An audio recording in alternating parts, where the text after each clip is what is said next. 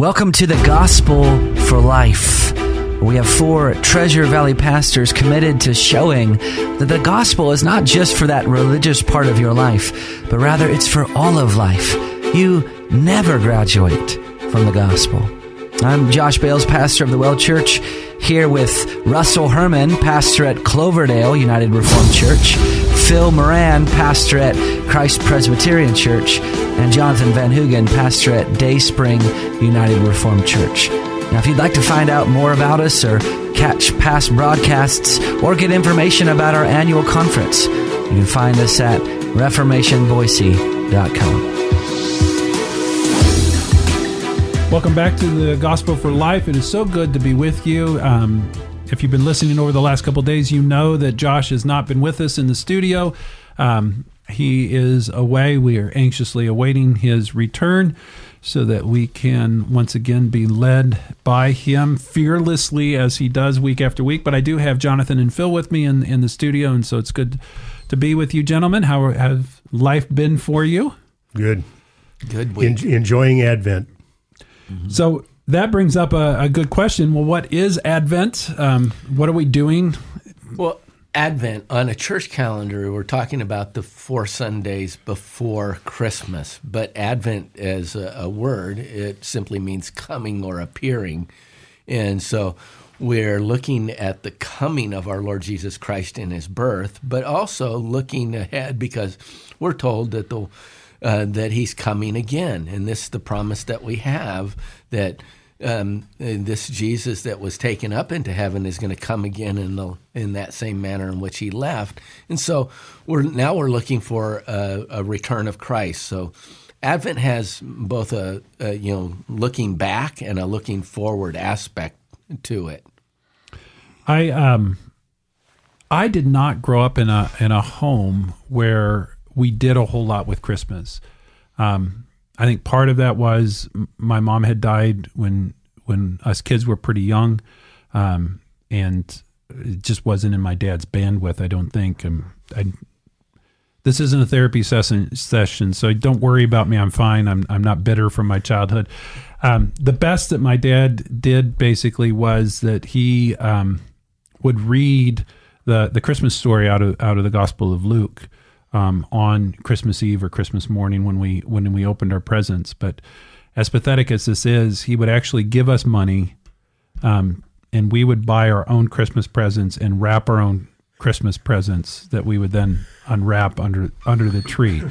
So, well, I'm glad he read Scripture to you. That's just wonderful, Russ, and I'm glad that it's been a perfect adjustment for you. So maybe an overreaction. I didn't want my kids to grow up with that as their Christmas experience. So we actually pause every December and we go through Advent devotionals together as a family. We want not just the night to be about the birth of Jesus Christ. We really are hopefully just using the entire Advent season to prepare our hearts and minds to understand why Jesus Christ came, what was so significant about his person and work, and hopefully that frames our celebration of Christmas. Even in the secular world, we do this, where we change the seasons, the merchandise comes out, the songs come out.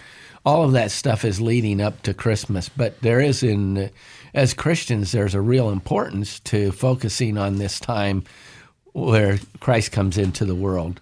And so we benefit from that every year. And it should be something on, at least in our minds, however we do it, we need to focus in why Jesus came. And we, as the Gospel for Life, have been pausing to think about one particular Christmas carol or hymn called Hark the Herald Angels Sing, which is just so theologically rich. And yesterday we made it through part of stanza 3. So if you're only catching today's and you want to catch the first half of what we said about stanza 3, just go to wherever you get your podcasts and type in The Gospel for Life, and you can subscribe to our podcast there, and you can go back and listen to that one and catch the first half of stanza 3. But we did want to talk about some things in the second stanza. So, but maybe it would be good to just pause and just have somebody read stanza 3 again, so it's fresh in our listener's mind. Well, tell you what, I'm gonna start in the middle of stanza 3.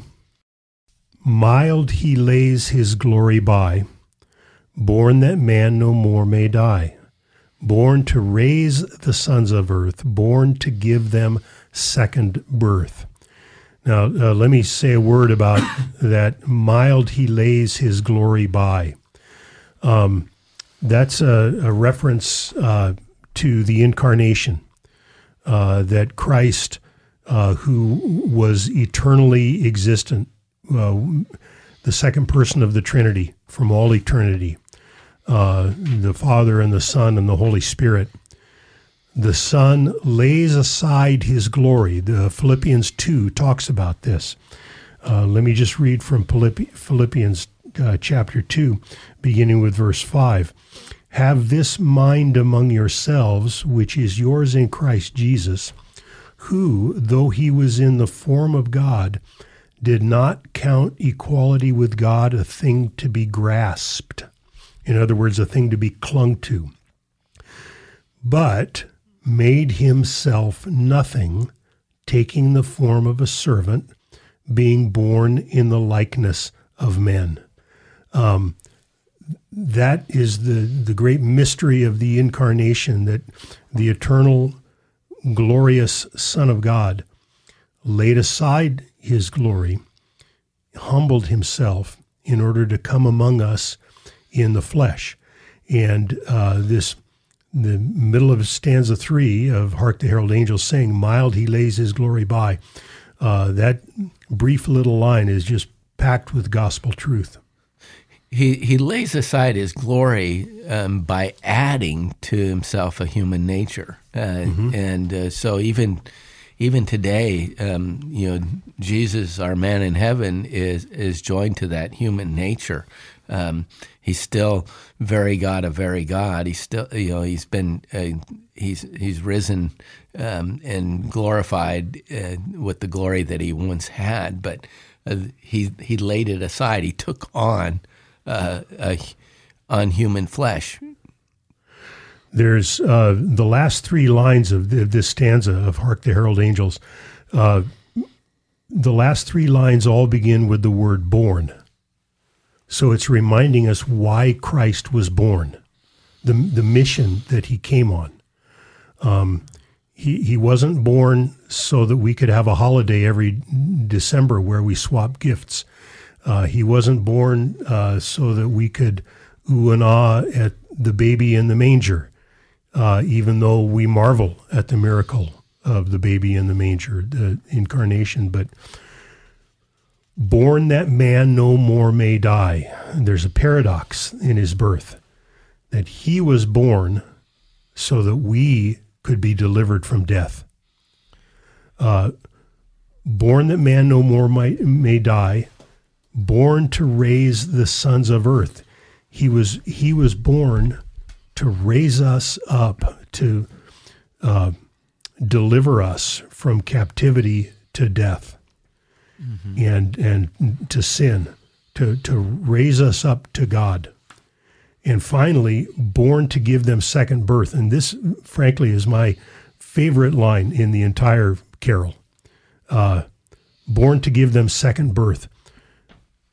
Christ's birth is so that we can experience new birth, the second birth, so that we can have, he took on human life so that we can have eternal life. And it's going to seem like a bunny trail, but just stay with me. There are a couple books that talk about why Jesus Christ came to live that we've used as Advent devotionals. One is a book by Dr. Beeke and Pastor Bokenstein called Why Jesus Came. And it just goes through, these are the reasons why Jesus came and was born and eventually died. John Piper's is titled differently, but it really is making the arguments for the same thing. It's either called The Passion of Christ or 50 reasons why Jesus came to die. Piper looks at it back from the cross, whereas Beeke and William Bokenstein look at it from the birth in the manger. But both of them are talking about why Christ came into the world. And that's what these last three lines, at least partially, what they do in 50 chapters or 30 chapters. 3 lines. Wesley is giving 3 lines, but it's important to know that Jesus just wasn't born as a baby just because. It was with a purpose. There was an intent. There was something that he was accomplishing by his birth, life, death, resurrection, and ascension. Born that man no more that may die. When we think about that, we think about what happened in the garden when Adam sinned, and we're told that that in the day that he was going to eat that fruit, he would surely die. Death was going to come to all men as a result of Adam's sin. So, it's appointed unto man once to die. We kind of know that language. We understand that, we're not going to, in this earthly life, we don't live forever. But the idea was that Wesley is pointing out is, no, we are not going to suffer that second death. We are not going to suffer that death that separates us from God and only experience the wrath of God. Now we've been given eternal life through His Son. Believe on the Lord Jesus Christ, you'll be saved. And this is eternal life, that you know Him and Him who was sent. And he does something really poetic here. Born that man no more may die. We all are going to die. That's part of the curse that was in Genesis 3.